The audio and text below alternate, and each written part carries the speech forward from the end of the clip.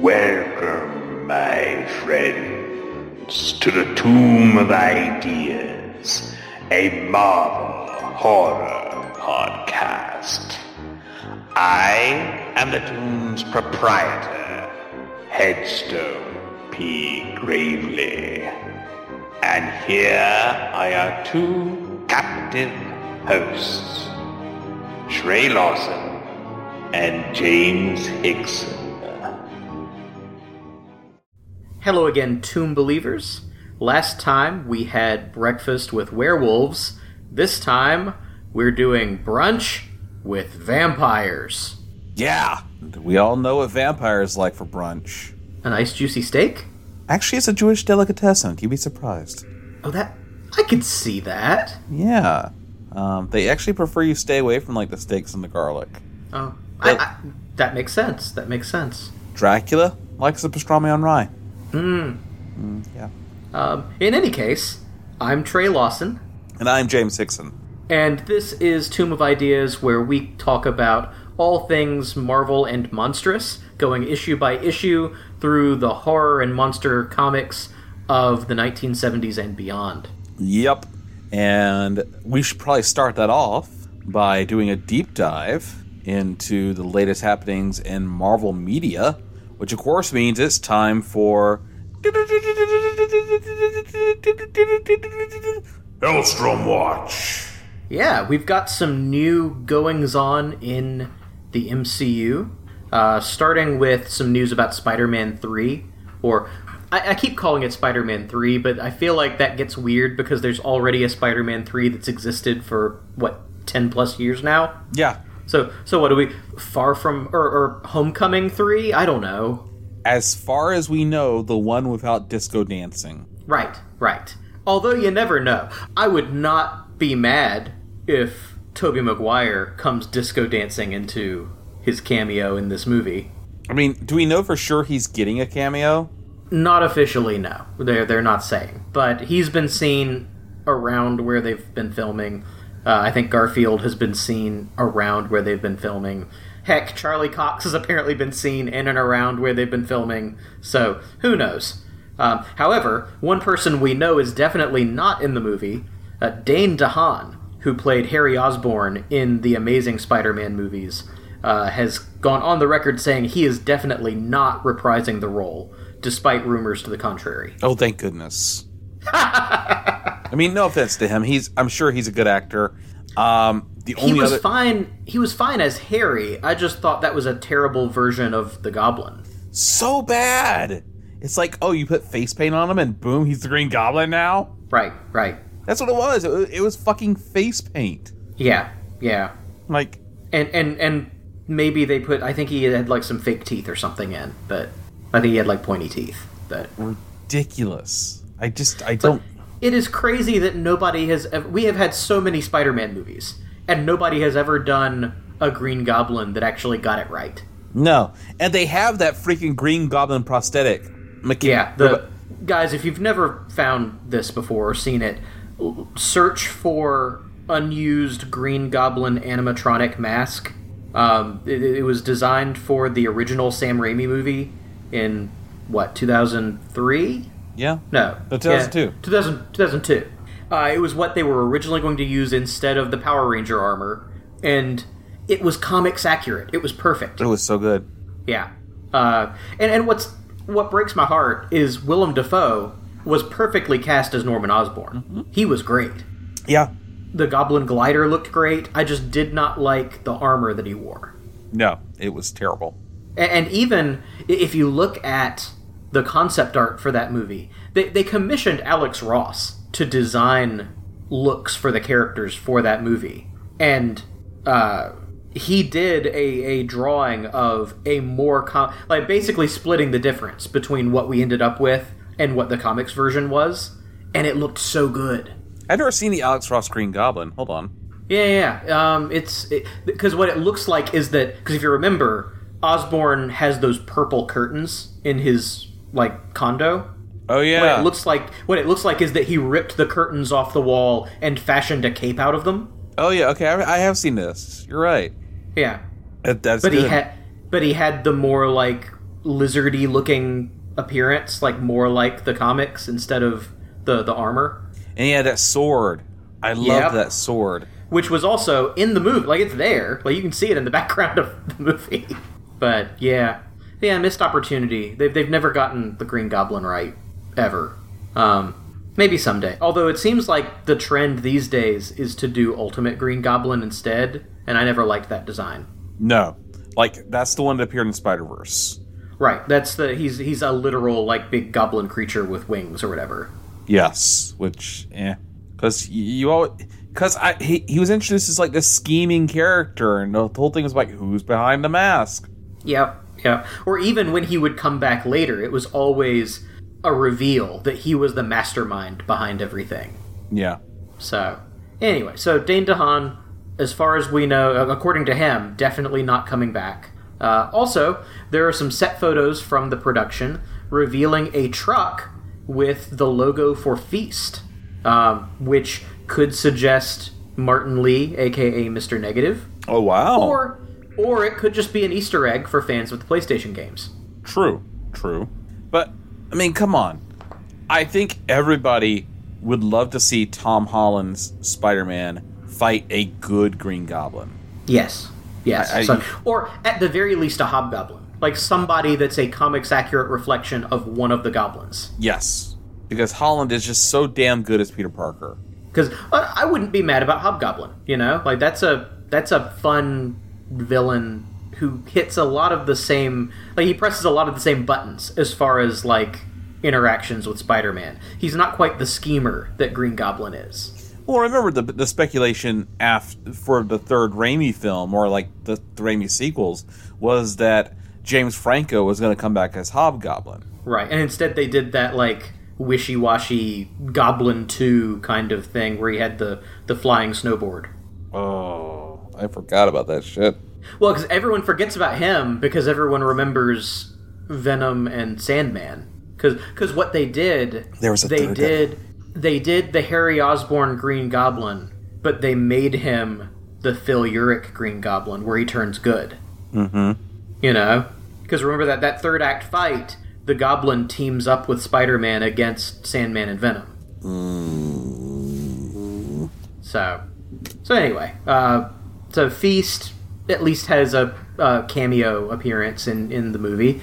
And also, Zendaya gave an interview recently where she talked about filming still being ongoing and was quoted as saying that what they're filming is like running from aliens and stuff. It's not clear if she meant that literally or if she was just sort of referring to the process of filming with green screen and mocap, where like the process of filming is reacting to things that aren't really there. Mm-hmm. Because I've heard other actors before use sort of the running from, like, something like running from aliens as a shorthand for green screen and mocap work. Yeah. So, not clear if she meant that literally there would be aliens in the Spider-Man movie or if that's what was going on. But that's pretty much it. It's just still ongoing, lots of effects work to be done, no Dane DeHaan, but Feast. Yep. So, big mystery on Spider-Man Homecoming, or Home, the third film in the Spider-Man Home trilogy. Homesick? Spider-Man House Arrest? Moving on, Simu Liu, the star of Shang-Chi, he says that people may be surprised by how small and intimate that movie is. Really? Which is interesting. Yeah, it is. I wonder if that's because of COVID. Possibly. Or maybe it's just more character-driven, you know? Mm-hmm.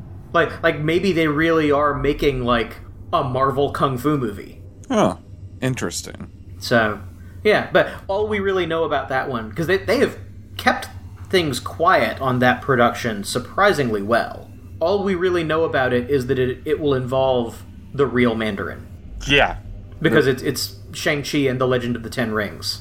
Yes, and they're replacing the Fu Manchu with the Mandarin. That's right. Yeah.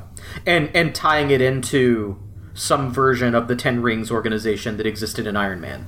Yes, which makes sense. Yes. Okay. Because if you've never watched it, back when the MCU was sort of starting out, sort of around phase 2, I guess you'd say, they did these Marvel one-shots Yep. that were like short films that went in between the movies. One of the short films was what happens to Trevor, the actor who played the Mandarin in Iron Man 3, the fake Mandarin. Yeah. What happens to him in prison. Yes. And it's honestly one of the more fun one-shots, partly because Ben Kingsley is fun, partly because you get a cameo appearance of Justin Hammer, who is also in the prison. Yes. But also because it reveals that while this guy was not the real Mandarin, there is a real Mandarin, and he runs the real Ten Rings organization, and he was not happy about the sort of stealing of his iconography. So... I mean, no. So, yeah. So it's a fun one-shot, and it's nice that they're finally paying off some of that. Yes. Which is...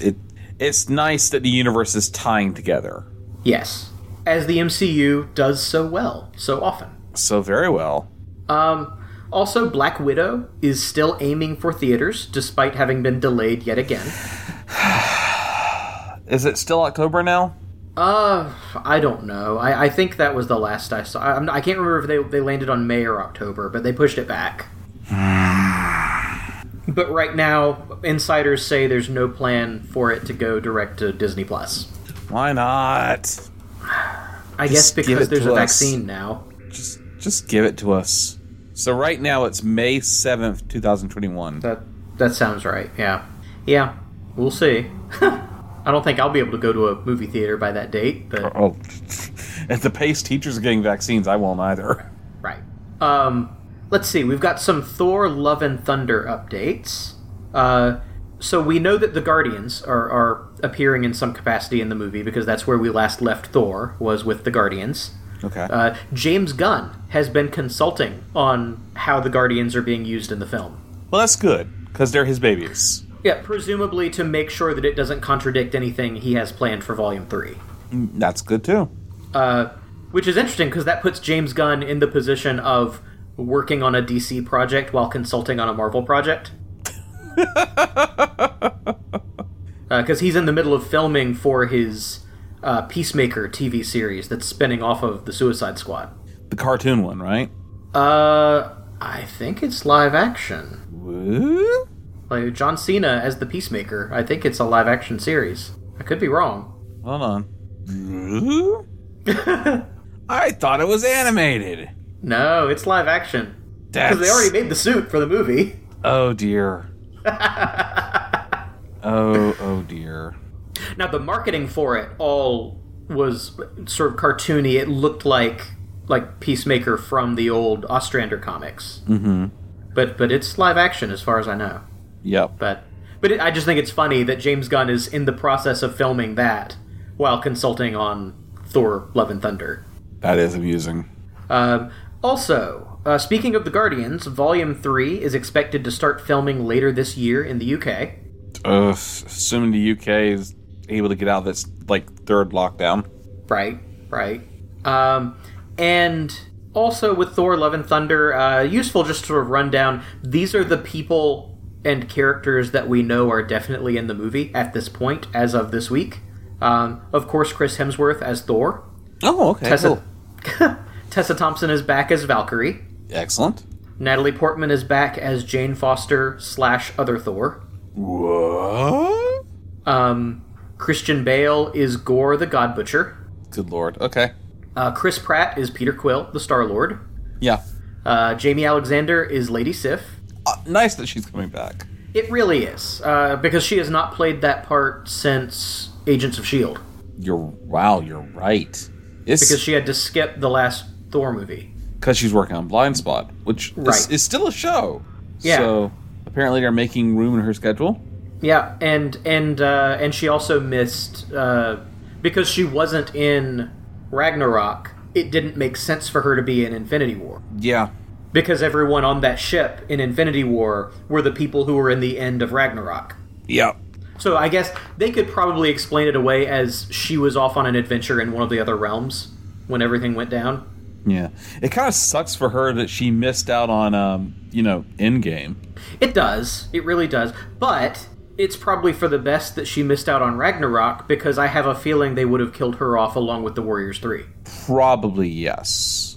So maybe to her advantage to skip out on that one. So, Lady Sif, Karen Gillan is back as Nebula. Palm Clementif is back as Mantis. Oh, good. And Dave Bautista is back as Drax.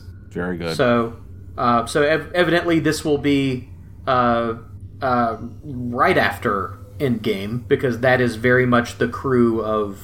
that's the Guardians team that existed right at the end of that movie. Yes.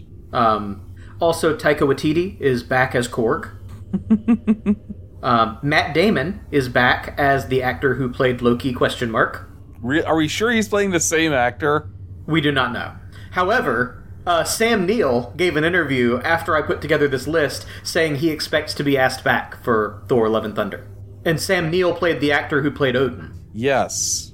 God damn. How did they not die? How? How did they not die? The Warriors 3 died and they did not. Yeah. The local acting troupe. Fucking bards. So to me, this supports my point that they were not a local acting troupe, that they were literally humans pulled into Asgard for Loki's amusement. Guys, you can't see it, but I'm gobsmacked right now. Like, just like the hubris. So it might just be Matt Damon. And Sam Neill. Yes. Wow. Yeah, but Matt Damon expects to be on the production for maybe a few months. Wait, what? That's more than a cameo. Yeah. Now, some of that could be quarantine time. But months? Yeah, you factor in 2 to 3 weeks on each end. Like, what if they're like Gore the God Slayer, whatever his name is, henchman? That would be great, actually. And of course, he's still playing Matt Damon. Yes. He's still playing Matt Damon playing Loki. Yes. Thor is just going to be like, bring me Matt Damon! And finally, as far as MCU-related stuff, Ryan Reynolds talked a little bit about what the plan was for Deadpool 3 before the Disney buyout. So this would have been the Fox version of Deadpool 3. Okay. The plan, and I presume they had a way of getting the other actor on board with this, the plan was to do a road trip movie with Wolverine. Okay, I've not actually seen Logan. Logan's good. Logan's real good. I hear that, and I've tried watching Logan, and all the ways I've tried watching it have not panned out for me. My understanding is that with the ending of Logan, that road trip was not a possibility. It would have to be set before Logan, because Logan's set in the future. Okay. Yeah. Like the near future, but the future. Mm-hmm. And also, when has Deadpool, of all characters, ever cared about continuity? True. At the end of his last movie, he had a fucking time machine. Yes. I mean, when they took him to the X-Mansion, he asked if Stewart or McAvoy was going to be there. You're right. Oh, god damn it. So, that's not happening, apparently. Right, so that's not what Deadpool 3 is going to be about. We don't know what Disney is going to do with Deadpool, aside from the fact that they've okayed it being R-rated. Yes.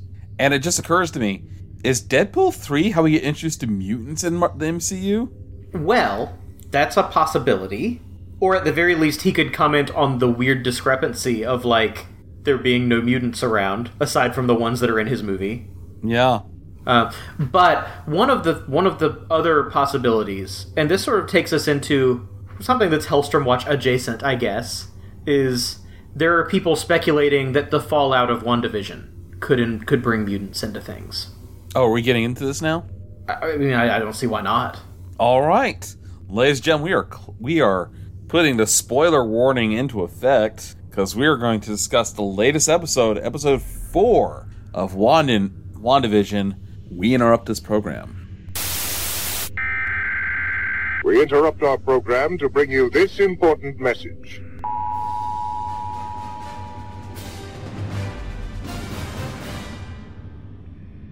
So, I don't know how else to say this, but WandaVision real good. It's real nice, yeah. It's real good. and it's fascinating that we finally have an episode that breaks out of the sitcom format. Yes. Getting into what I was just saying, sort of taking the long view, not necessarily that this show in particular will introduce mutants, but that this show will put Wanda on a path toward in the MCU. And basically everyone expects her to do a reverse No More Mutants. Mm-hmm. Like the theory is that she will not necessarily House of M everything, but like kind of House of M everything. That like by the end of this, she will create mutants or open up the multiverse, or because we know that Wanda is as a way of at least keeping her kids alive. Yes, because we know that Wanda is going to be appearing in Doctor Strange: Multiverse of Madness. Right, that would be where I would expect it to happen. Yep. And my thinking is that this show is basically going to John Byrne her. Maybe not in a way that's as permanently damaging as what Byrne started. Yeah. But I think the trauma of having to relive the loss of Vision, which I think is where we're headed. Yeah. Is going to put her on a path toward being why it's not just a multiverse, but a multiverse of madness. Poor Wanda. So, okay, we should talk about episode 4. Yep. So, episode 4 brings us out into the real world. Yeah. And reintroduces us to some familiar faces. Yep, Jimmy Woo and Darcy. Yep. From previous MCU outings. Yep, so Jimmy Woo was the federal agent who was assigned to check in on Ant-Man every so often in Ant-Man and the Wasp. Yep, Scott Lang. Yep, he was his parole officer, basically.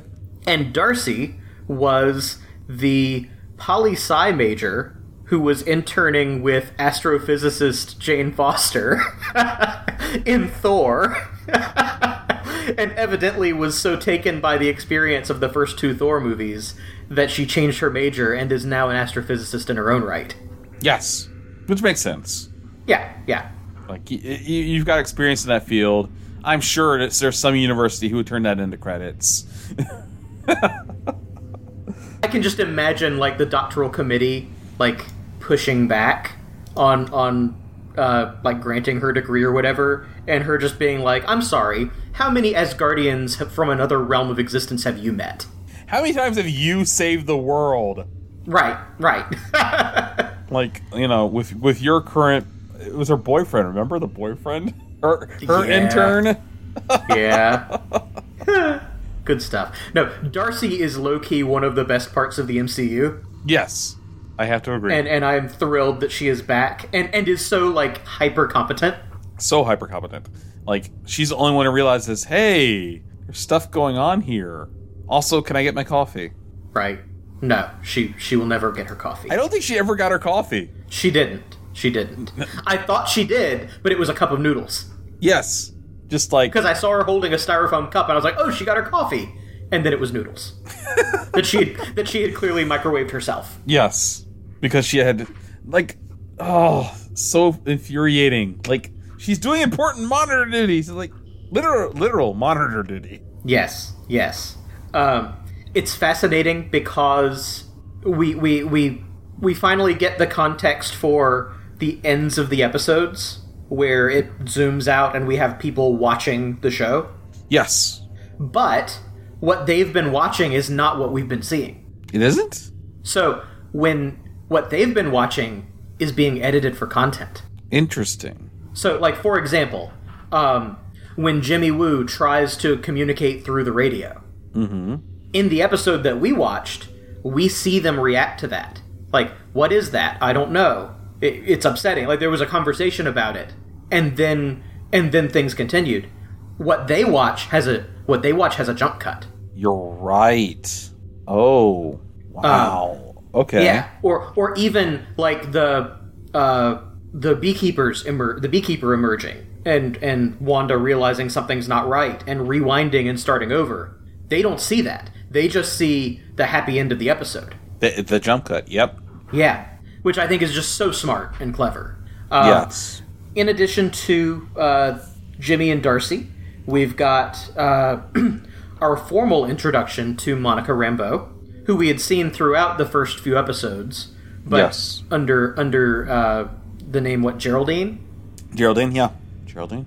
And so we find out why she was calling herself Geraldine and what was going on. Yes.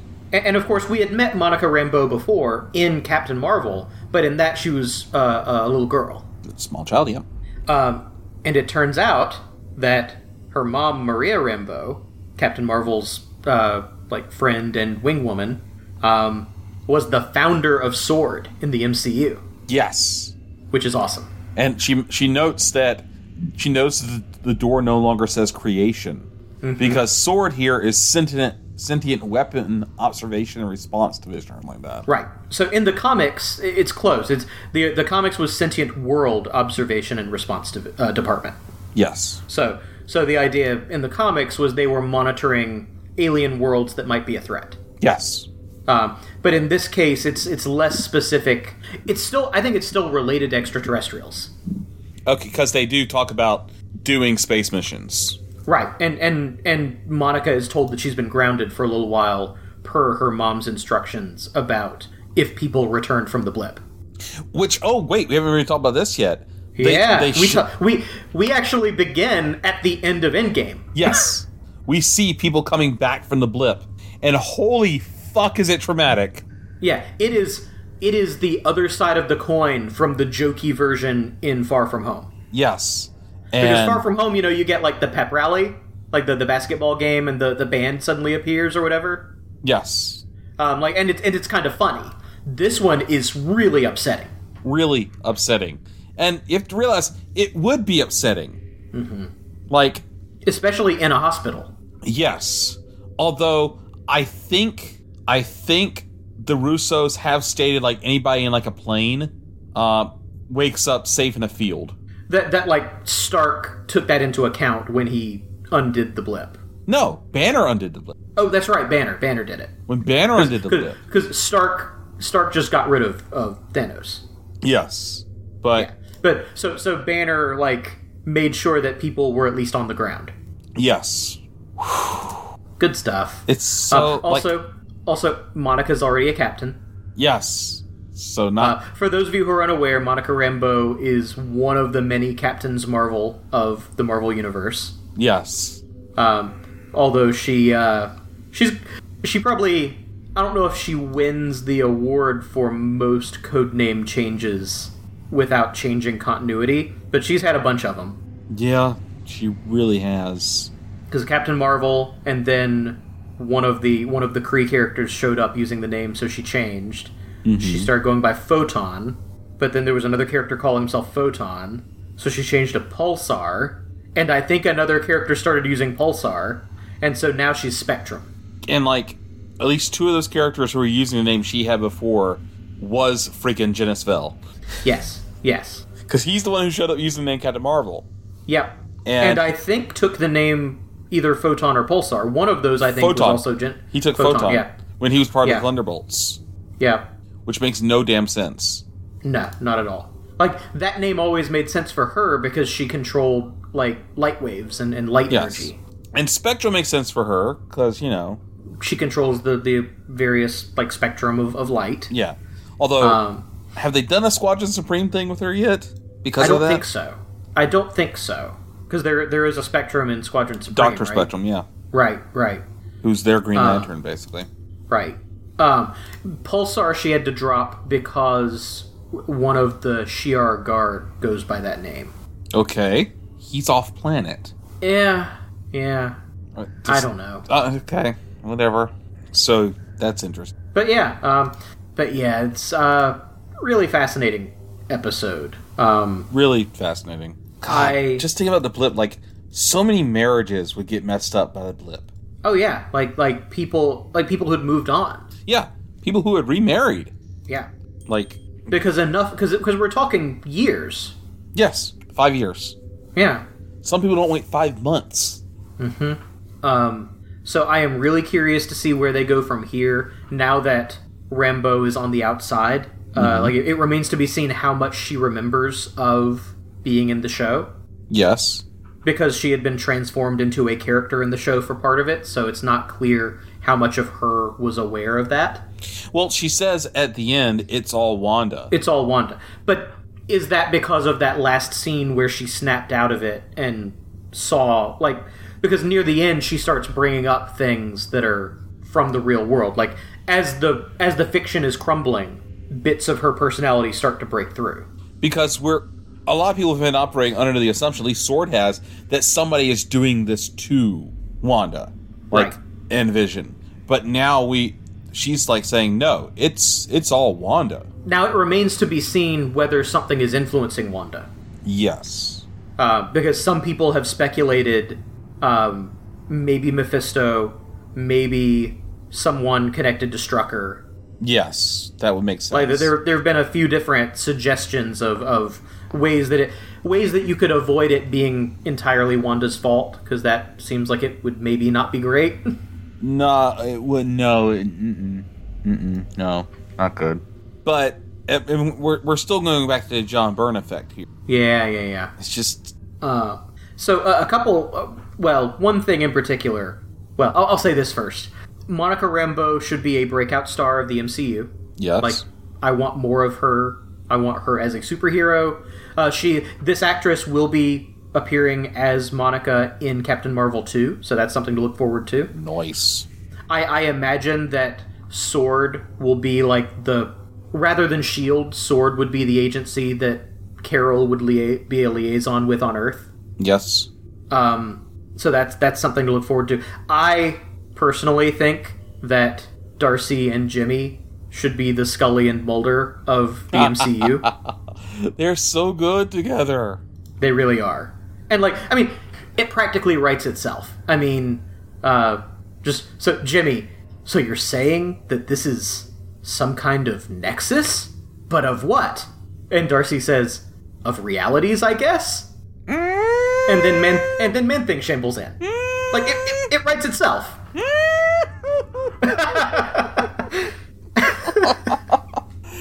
Woo!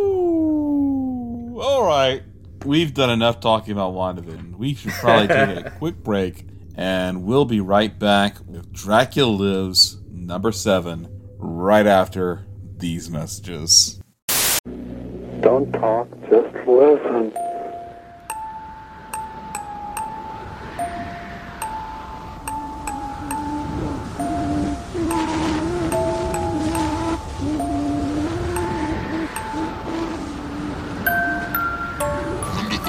Son, there is no hope, only mystery, wonder, and danger. Black Sun Dispatches on the Cinepunks Podcast Network.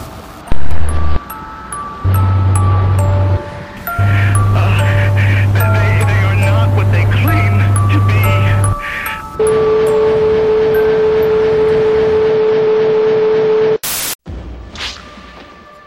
4 murders in 4 weeks. Is there any blood left in the body? Not much. It looks like all the others. This case can't be yours alone. This maniac could be after anybody.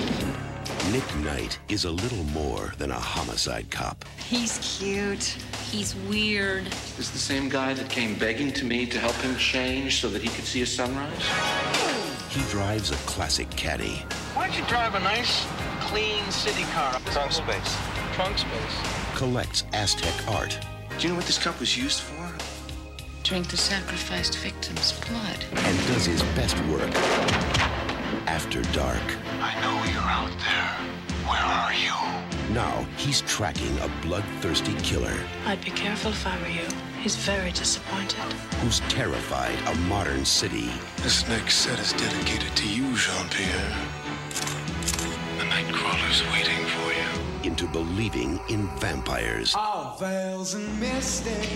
Why are they staring at my neck? Streets are blue.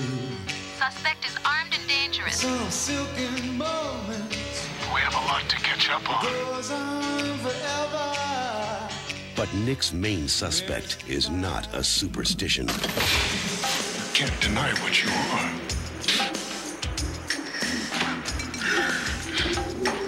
He's a deadly reality. These murders are his way of calling me out, Jack. That Nick knows all too well. McCloud was my master. The vampire that brought me over. It's like a brotherhood. It's taken 200 years, but this cop's past is about to catch up with him. I'm repaying my debt. I caught a killer tonight. And you couldn't have caught him without the vampire. Who cares how I did it? You do. I don't think you have the strength to change. No!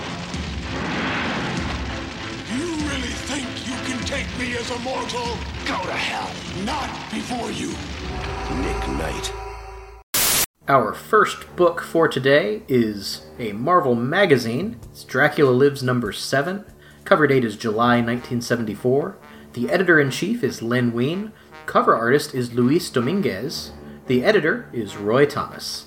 Our first story in the mag is Here Comes the Death Man, written by Jerry Conway, and art and inks by Vincent Alcazar. It's January 12th, 1974. In Washington, D.C., wealthy businessman Richard Thomas Grant is leaving his office with an employee, Dennis Smythe, when he is approached by an apparently homeless man who instantly kills Grant with a laser beam concealed in his cane. 2 days later, in Boston, Dracula prepares to feed, when by chance, he sees a newspaper headline reporting Grant's mysterious death. It turns out, Grant was one of Dracula's agents, and so, Dracula decides to hunt down his killer, not out of personal connection to Grant, but rather because of the months of work wasted by his death. Meanwhile, the mysterious killer, now calling himself Mortis, also assassinates amateur archer Dr. Thomas Lewis for reasons yet to be explained. Dracula arrives in Washington that night and begins questioning Dennis Smythe about the circumstances of Grant's death. Their conversation is interrupted by a news report announcing that in addition to the murder of Richard Grant, 2 more murders have occurred. Dr. Thomas Lewis, which we just saw, and also Josiah Huntingcutt. Dracula realizes that both men were associates of Grant, so he orders Smythe to help him investigate Grant's office. That same night, at the Gregorian Museum, Professor Clinton Hall is approached by the killer, who shows him a magnificent gemstone only for it to explode, instantly killing the professor. At roughly the same time, Dracula and Smythe have determined that Professor Clinton Hall, along with a woman named Mildred Williamson, were also associates of Grant, all working on something called the Broadway Project. They find out about the professor's death, and immediately go to Mildred Williamson's address. Dracula arrives first, and finds Mildred, who reveals that her father's business partners squandered her father's fortune on a secret laser project, and the venture's failure led to his death, leaving her with nothing. Grant and his associates tried to bring her in on the project next, but instead, she killed them all for revenge. Before Williamson can elaborate further, Dracula feeds on her until she dies, and leaves the body with the now quite mad Dennis Smythe. Alright, I'll say I like the artwork. Yes, absolutely. The artwork is nice.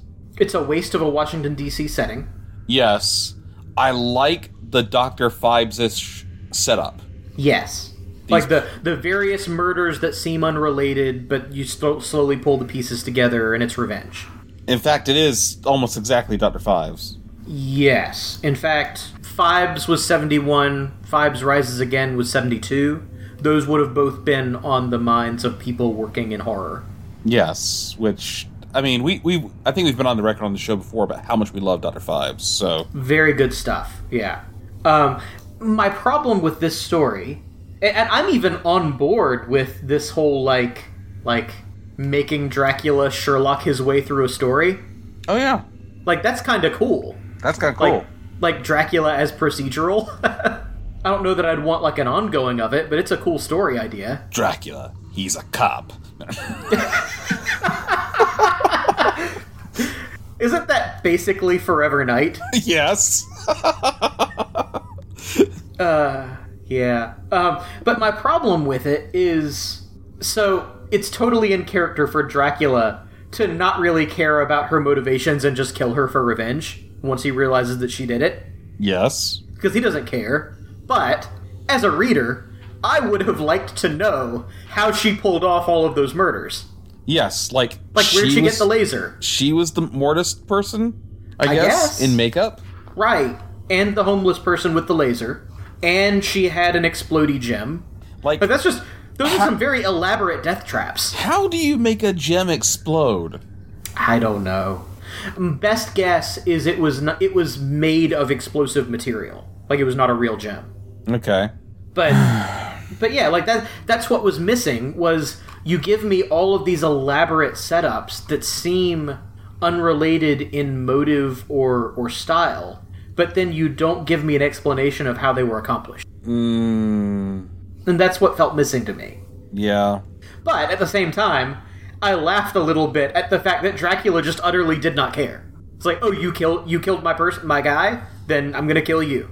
It also makes no sense why the helper dude goes crazy.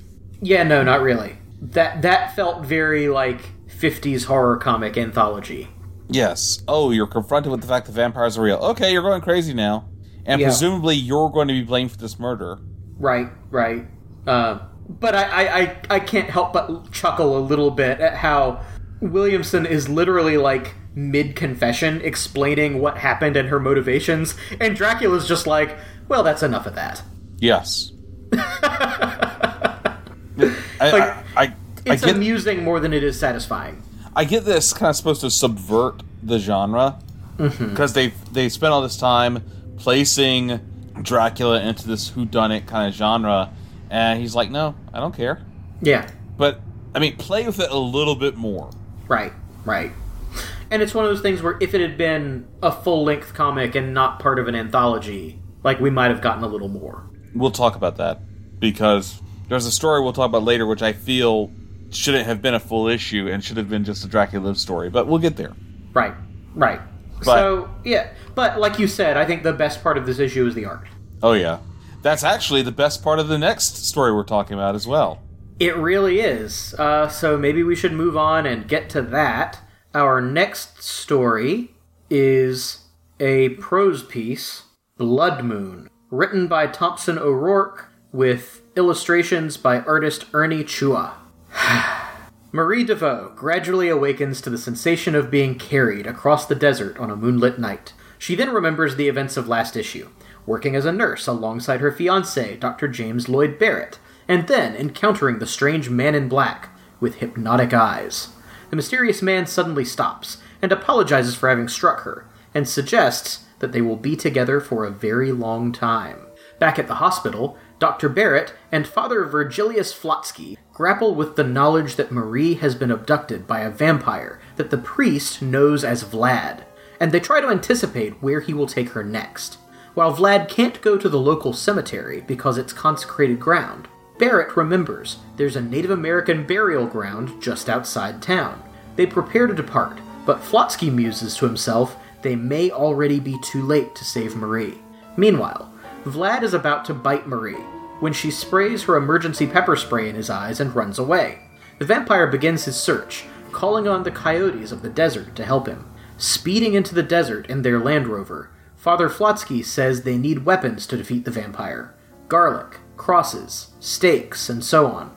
Dr. Barrett pulls out a massive .357 Colt Python revolver, just what any sane man would carry. They arrive at their destination, and in a bizarre moment, Barrett blames Flotsky for his own fear, wishing he could draw his pistol and kill the priest where he stood. Vlad catches up to Marie, and once again prepares to bite her, when Father Flotsky arrives with a silver crucifix and a cluster of garlic. The vampire calls on his coyotes to attack. Barrett fires on the animals, but the priest is already severely injured. The doctor then fires at Vlad point blank, to no effect. Just then, Vlad notices the first rays of dawn, and flees for the safety of darkness. Barrett puts Marie and the injured Flotsky in the Land Rover, and goes in search of the vampire. Not to kill it, but so that it can make him famous.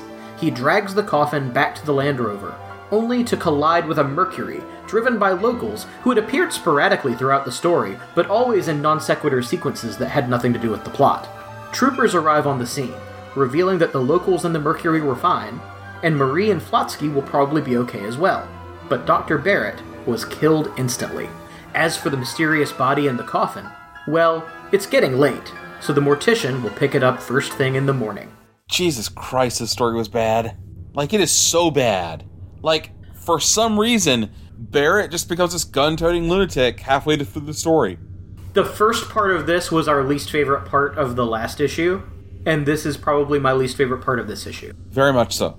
It's just, it's bad. It's, for one thing, I kept waiting for the reveal that Vlad was actually Dracula. Yes. Because it's clear from the artwork it is Dracula. Yes. And that he's going by Vlad, even. Like, suggests that it's Dracula under an assumed name. Yes. But it never comes up. Yes. And apparently this priest, who we've never seen before in Tomb of Dracula, has been tracking him this whole time. Right.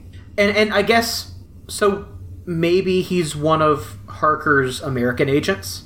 But maybe. Although, have they stated that he's strictly American? No. And I'm sorry, I cannot get over how stupid. He knew Marie as a child. So that means that he's probably based in America. Like, I can't get over how stupid Barrett acts in this. Oh, 100%. Well, he goes from, I don't believe in vampires at all, but I want to save Marie, to, I am totally into vampires being a thing, and doing a scientific study of one will make me famous. Yes. Also... Go ahead. Like, in like an instant, he makes that flip. Also, I'm going to kill this priest. Like, that's such a weird moment. Well, so, first off, the doctor is carrying a 357 Colt Python, just like...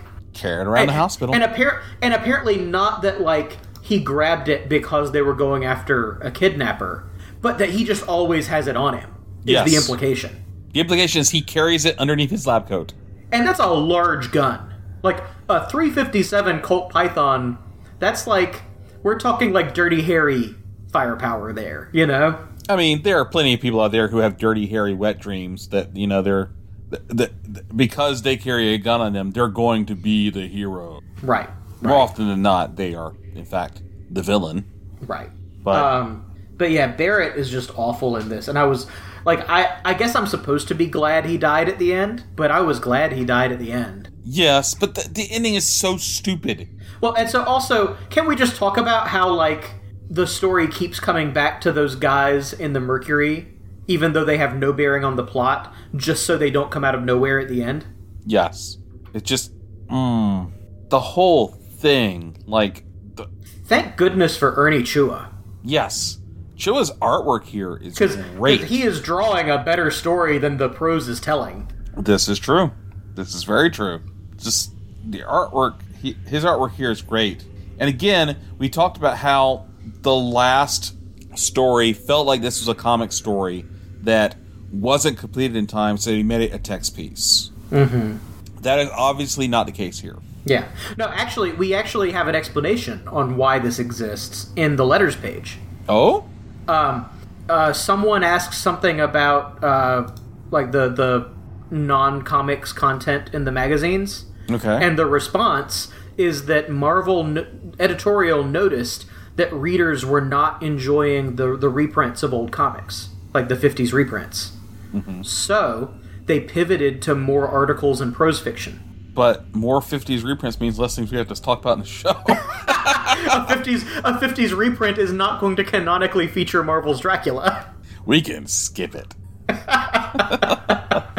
Oh. So that's why we're getting stuff like this, is it's in place of reprints. Yeah, but it almost feels like they're punishing the reader for not enjoying the 1950s reprints. Oh, you wouldn't take our reprints? Well, let's give you some real shit. Yeah. It's rough. So bad. And again, we didn't like the first part, so I guess we shouldn't be surprised that we didn't like the second part. But the second part is even rougher than the first part. It is. It's far more contrived, to be sure. Like, I really believe that the first part was meant to be a comic story. They couldn't get it done in time, so they used the artwork they had prepared for the comic story, cut it up, had the writer do a text piece, and now they're like, okay, the first one's a text piece, so you have to do the second one's a text piece. Okay, but I'll just throw some shit into it, and boom, we're done. And I think that's part of the problem, is this second part feels way more padded out. Yes. Like, the first one, love it or hate it, like, it had a clear... like narrative progression. Yes, and they took time to set mood and give us like background about characters and stuff like that. Yes, and this one it's just like, and now the Doctor's gonna go crazy. Yeah. Also, and it's the 70s, but I'm still gonna comment on this. It's more than a little upsetting that like we can't go to the cemetery because that's consecrated ground, but the Native American burial ground, that's not holy. Oh, and yet again we see the casual depiction of rape or casual mentioning of rape. Yep. It's it's rough. It is extremely rough. Yep. And also the fun mention that that the vampire is racist. I missed that part. Oh, he wouldn't go to the mortuary and use a coffin there because the owner of the mortuary is Turkish. Yeah, okay. Yeah. Named Mustafa. Oh, this whole story is just a mess. It really is. It's rough. It's rough. Should we move on? Please. Yeah, okay. Our next and final story in this magazine is... Or no, sorry, not our final. No, just our next. Right. Our next story in this magazine is Assault of the She-Pirate, written by Mike Friedrich, with art by George Evans. In his castle, Dracula once again mourns for his dead wife Maria, and gazes wistfully at his most prized possession, a golden locket containing her portrait. I am once again coming to you to mourn the wife of my...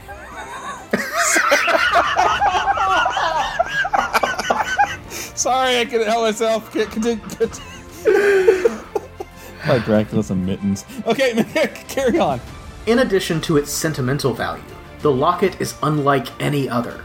Made from African gold and diamonds, Chinese jade, and crafted by the finest jewelers in Europe. While many have coveted the piece, Dracula has held on to it for the memory of Maria, and it stays by his bedside, even in undeath.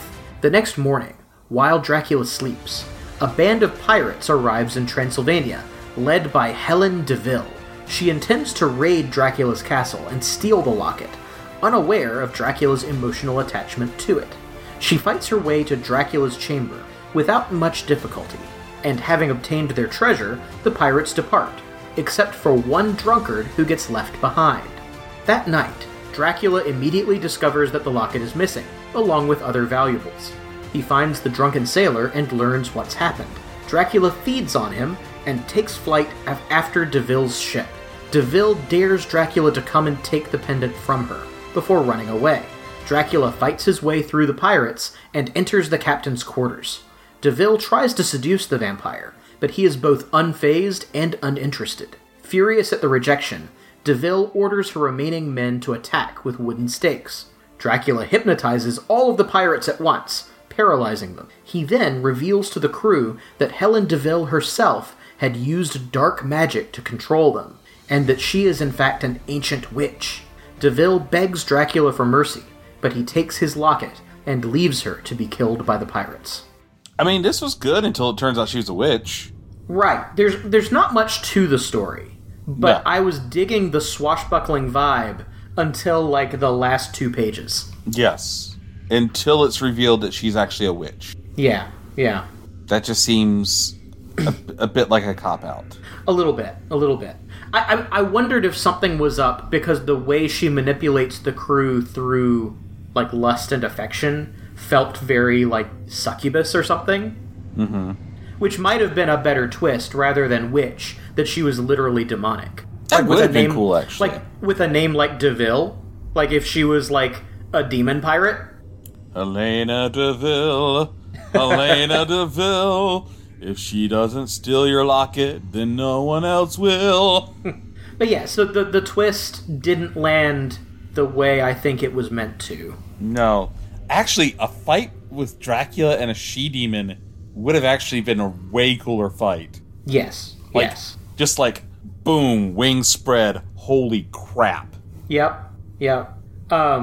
But, so we're not given a year for this story. We usually get a time period to sort of set the chronology, but it looks, probably like 1700s.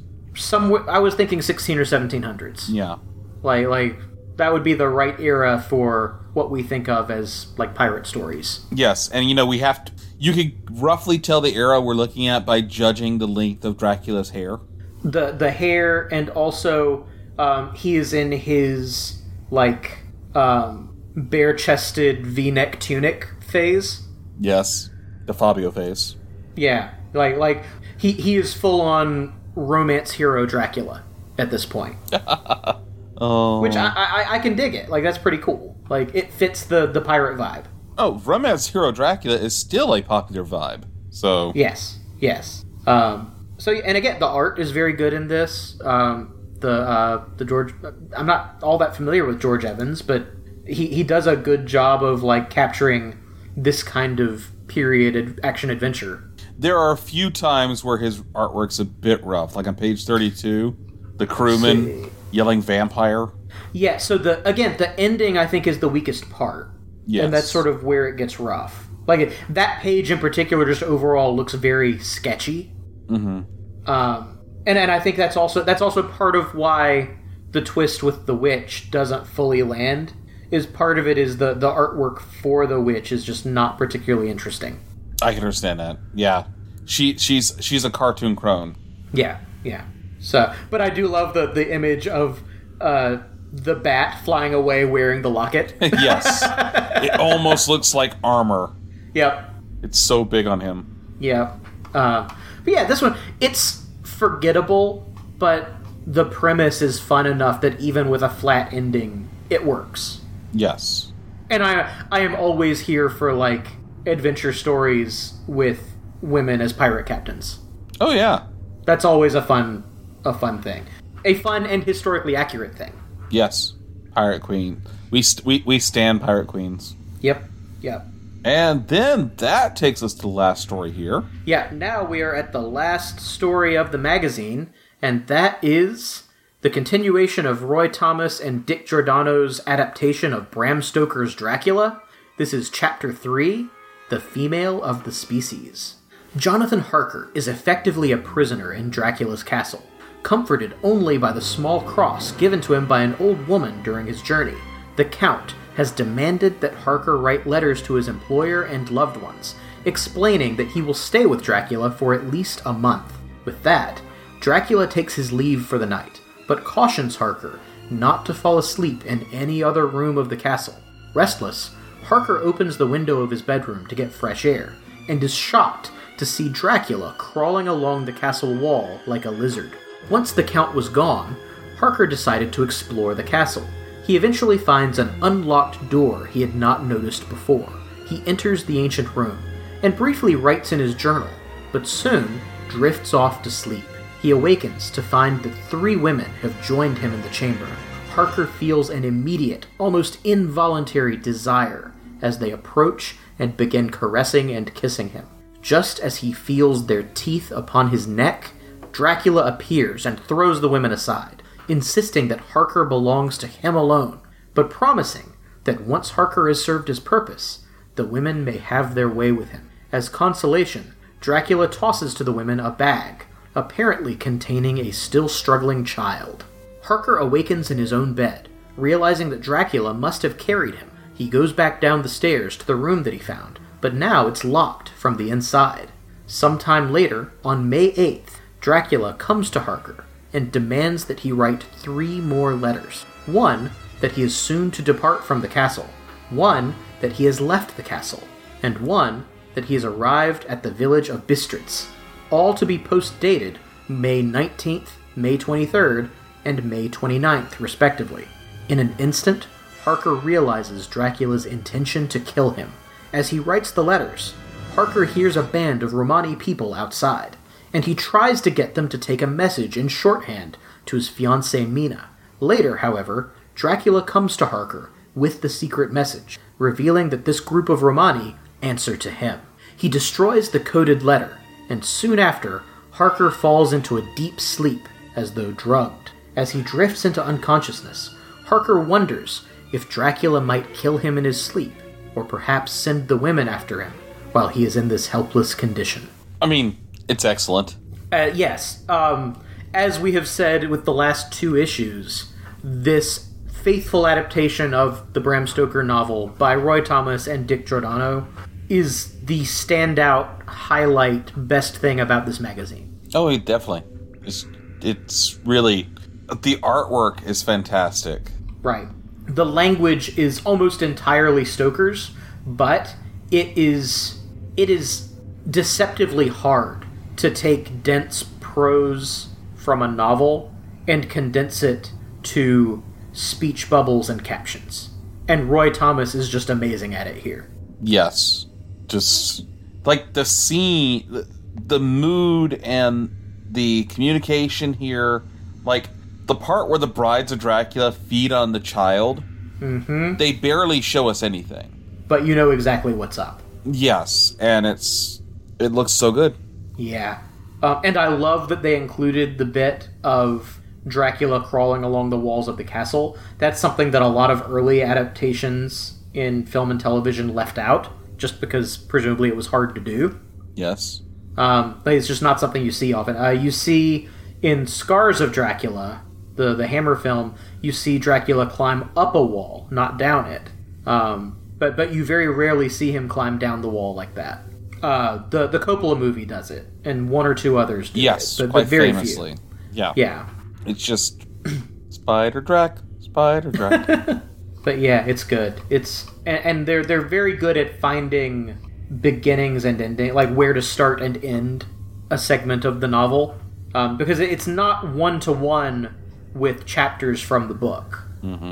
But it's narratively very satisfying. Extremely so. And you've had the advantage of reading this as a single volume. Yes, it's been a while, but I have. Yeah. And I get the feeling this would work very well as a completed volume. It does. It cuts together exactly, like where one chapter ends, the next one picks up. Now, I think it went unfinished for a while. So in the finished volume, there is new material at the end because they didn't get to finish the story. Yes. And even here, there's recap material of the previous issue. Right. The opening bits that I summarized were also in the previous issue. Okay. Yeah. But there's a clear delineation there, so it's not too hard to imagine where that's cut together. I'd love to take a look at your copy again sometime. Yeah. But it's not surprising. Just like last time, this is the highlight of the issue. Absolutely. And we've mostly skipped over the nonfiction prose material. It's all movie reviews, which are fine, mostly focused on Hammer stuff. One thing I will just briefly point out for my own amusement is in the final nonfiction section, the Coffin Chronicles by Carla Joseph, who I believe would go on to be Carla Conway. Okay. I believe she married Jerry Conway for at least a little while. Okay. One of the reviews there is of The Exorcist, which I don't know if I've said it on this podcast, but is one of my favorite films of all time. And they call it out for not being faithful to the book, which I think is odd. Is it? Okay, I've not read the book, so... It's fairly faithful. I mean, there's some subplots that are cut out, but that's about it. Okay. Interesting. So, anyway. But yeah. But as far as the Dracula material, that's everything that's in the book, is what we've summarized. And it's funny how the best stuff is sort of at the back end of the magazine. Like the pirate story and the Stoker adaptation are really probably the best parts of the book. Yes. I mean, the mystery starts so fun.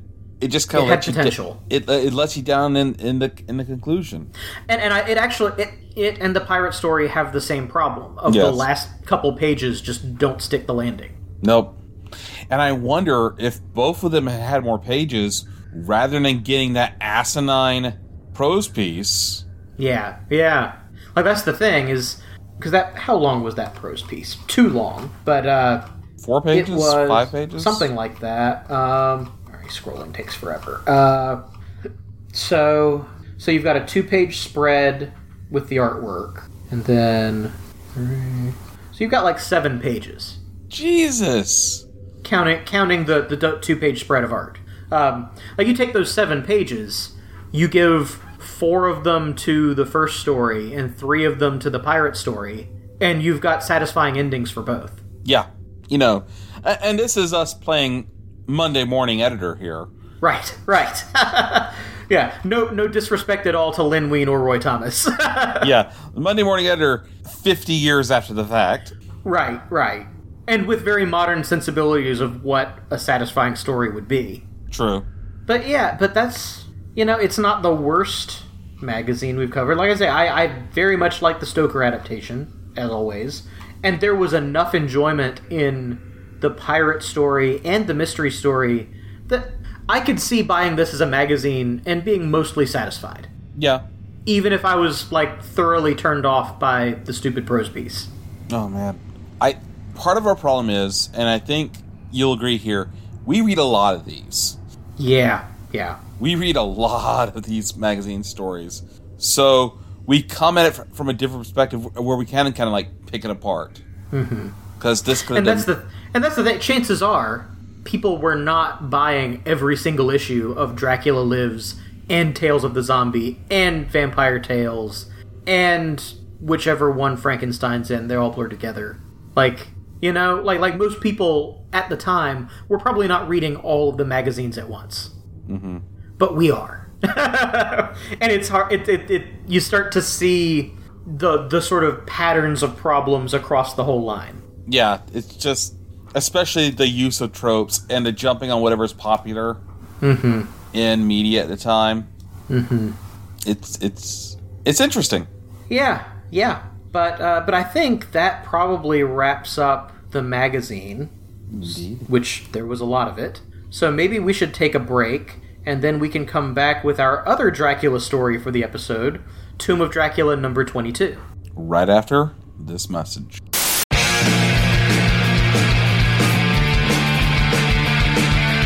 If you take two old punk rockers who are past their prime, put them in front of a movie screen, and give them a podcast, what do you get?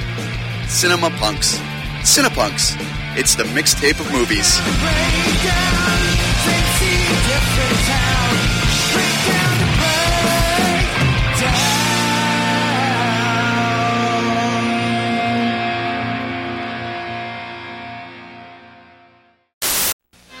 Friday on the CBS Slate movie... Anyone can spot a vampire from 30 yards. Tell me, did Mr. Mitchell have a couple puncture marks on his throat? But Kolchak's got to get the one disguised as a pretty girl. And she's got a way of knocking a guy off his feet if he's not careful, which can be a real pain in the neck. The two victims that were killed in this apartment were killed for food by a vampire. A real one. Darren McGavin crosses one as the Night Stalker.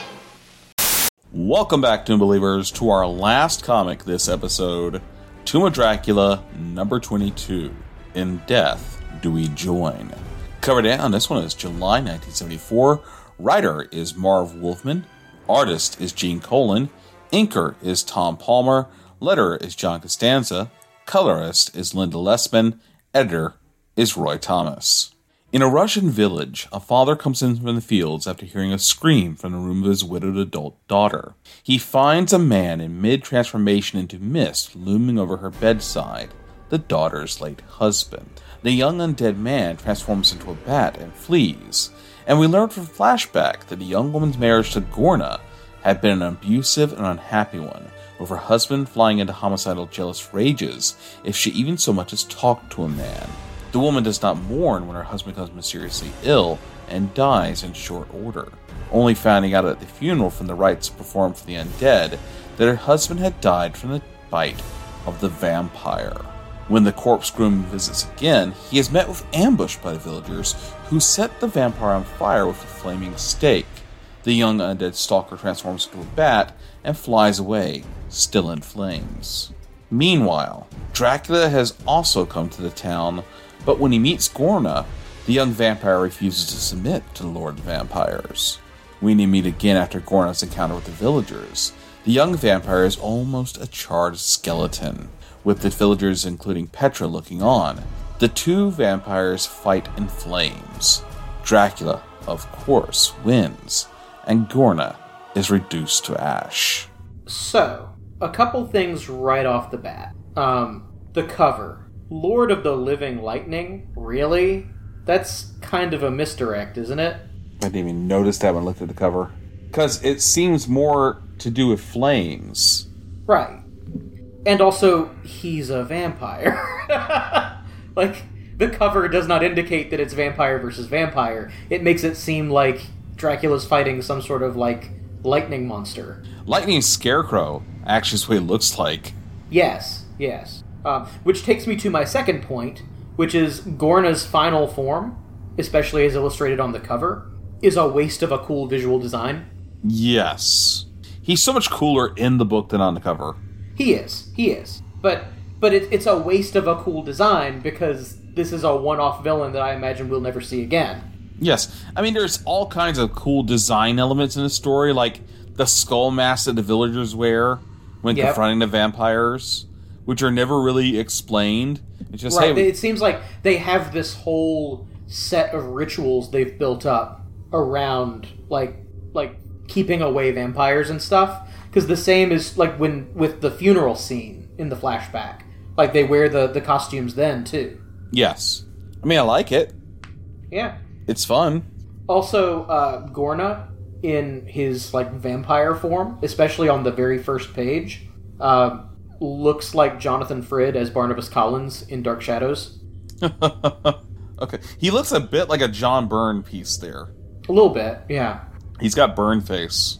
But something about the nose and the cheekbones, like, he looks like Barnabas Collins. Okay. You've watched way more Dark Shadows than I have, so I'll give you that. I guess I could see it. Like a younger version. Yeah.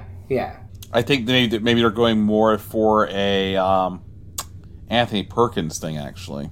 I could see that, yeah. There's some interesting ideas here. I like the flaming wooden stake. Like, yes. That's a cool twist. Although, why did the stake not just kill him right then and there? Why did it not torture him? Well, I guess maybe they didn't, like, pierce his heart. Like, the flames caught, but it didn't fully, like, penetrate. Yeah, I guess. Well, and also, if we're following Dracula rules, once the stake comes back out, you come back to life. Yes. Which, I guess he pulls the stake off. He pulls himself off the stake? Something like that. They're not super clear.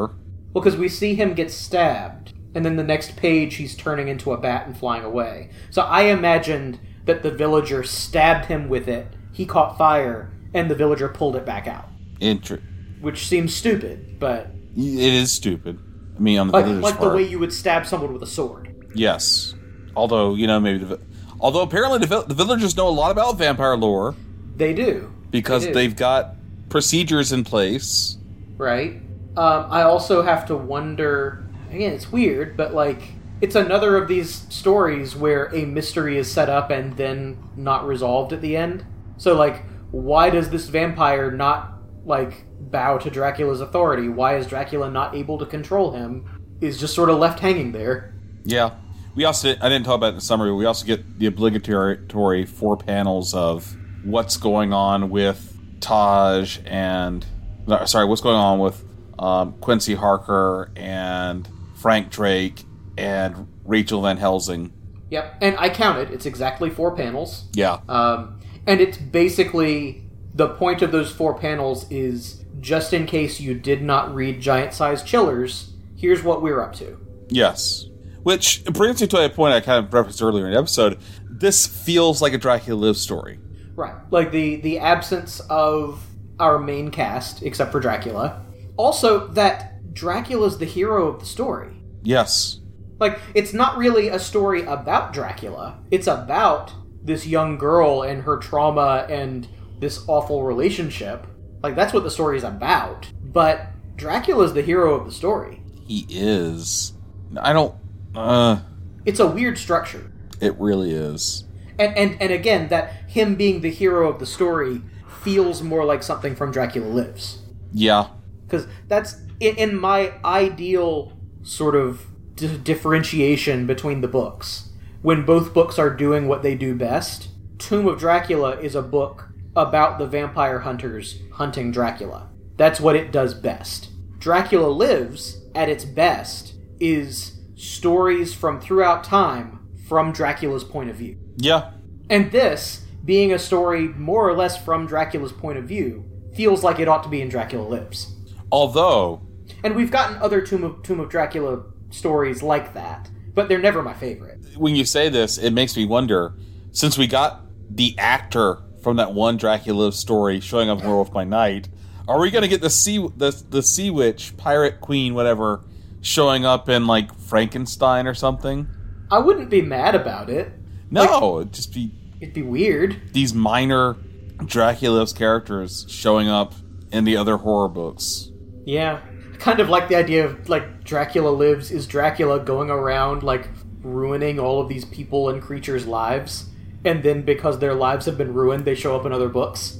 Yes. He's Coulsoning the Marvel monsters. Is that how we get Legion of Monsters? Maybe. Like, you know the song, "We Didn't Start the Fire." Dracula's like, "No, I started the fire." Way back in 1467, I lit match. Oh, fire's been a theme on this one. It has. Also, I want to point out, if I can find the page. This is... Yeah, I don't have page numbers. It's when Gorna attacks the girl for the last time. Like, right? It's the same page where he gets the fiery stake through the chest. Yeah. Top left corner, first panel. He fangs her once more. That is A+ caption writing right there. Write a stern letter to Marv Wolfman. So the panel is a close-up of the vampire biting her neck, and the caption is, "As he fangs her once more." He fangs her once more. All over. A+ caption. Beautiful. Good job, Wolfman. Dear Mr. Wolfman, you don't know us, but you wrote a Dracula, Tomb of Dracula and we story. Have questions. We take issue with your phrasing. You're nowing of the word fang. Stuff. Verb. Yeah, sorry, the verbing of the word fang. Sorry. Yeah. As an English teacher, I have questions. And as a social studies teacher, I go, "Ooh, pretty pictures." Yeah. I will say I really like the 2-page spread of Dracula surrounded by flames with Gorna in full, like, melty face mode, like, pointing at him. It's the start of their fight at the end, I think. Oh, yeah. The double-page spread? Yeah, that's good stuff. It's real nice. Like that image right there of Gorna, like, that is a cool enough image that it ought to be, like, an ongoing monster villain in something. Yes. Like, he looks like he ought to be a Ghost Rider villain. I think he does. I think somebody who looks a lot like this does become a Ghost Rider villain later. Probably. Because he's got, like, it's not quite a skull face, but it's, like, skeletal, but he's still got the vampire fangs. It's a really cool look. It is. Almost like in the 90s, the Ghost Rider villain Vengeance, who's basically evil Ghost Rider, but the skull has fangs. Okay. Yeah, I remember who you're talking about. Purple Skull Guy. But the main, other than color, the main differentiation was, like, his skull had fangs. Okay. Did it also have a mohawk? Like, it had sometimes. Spikes? I think sometimes, yeah. Like, spiky mohawk thing, yeah. The 90s have a lot to answer for. Oh, we'll get there someday. Someday! We will demand answers. Howard Mackie, your time has come. But, speaking of times coming, I guess that means that is it for this episode of Tomb of Ideas, a Marvel Horror podcast. That's right. If you want to reach out to us, you can do so. Our email address is tombofideas@gmail.com. You can reach us on the Twitter. Our account hasn't been banned, @Tomb of Ideas. Our Facebook is facebook.com/Tomb of Ideas. And Trey, why don't you tell them why and how we are proud members of the Cinepunks Podcasting Network? That's right. All of our back catalog is available on Cinepunks.com. That's Cinepunks with an X. If you go there, you'll find all kinds of great prose articles, interviews, and podcasts like ours, but also the Cinepunks podcast, Black Sun Dispatches, Cinema Smorgasbord, Horror Business, all kinds of great stuff. So check out not just our back catalog, but all the other great shows and articles that are available as well. And that's Cinepunks.com. That is, of course, assuming that Liam retracts his egregious opinion about Critters vs. Gremlins. Right? Y'all listen to, I think it was the latest Horror Business, is that right? Maybe. I saw it on Twitter, definitely. Listen to the January 25th episode of Horror Business, because Liam O'Donnell, fearless leader of Cinepunks, for now, before the impeachment trial, is of the opinion that Critters 2 is the superior sequel to Gremlins 2. And I just cannot stand for that. No. For one thing, does Critters 2 have a giant song and dance number of gremlins singing New York, New York? It most certainly does not. No, it doesn't. Nor does it have Trekkie favorite actor Bob Picardo. No, no, Liam. No. So, everyone, listen to Horror Business, episode 94 from January 25th, and let Liam know how you feel. That he's wrong. Anyway, I think that does it for this episode. Next time, we will be doing another combination of single issue and magazine, this time looking at The Frankenstein Monster number 11 and Tales of the Zombie number 6, featuring the zombie and Brother Voodoo. So until next time. Bye-bye. I mean, Gremlins 2 has freaking John Glover in it. I don't understand. You have been listening to the Tomb of Ideas, a Marvel horror podcast. Until next time, Tombers Excelsior.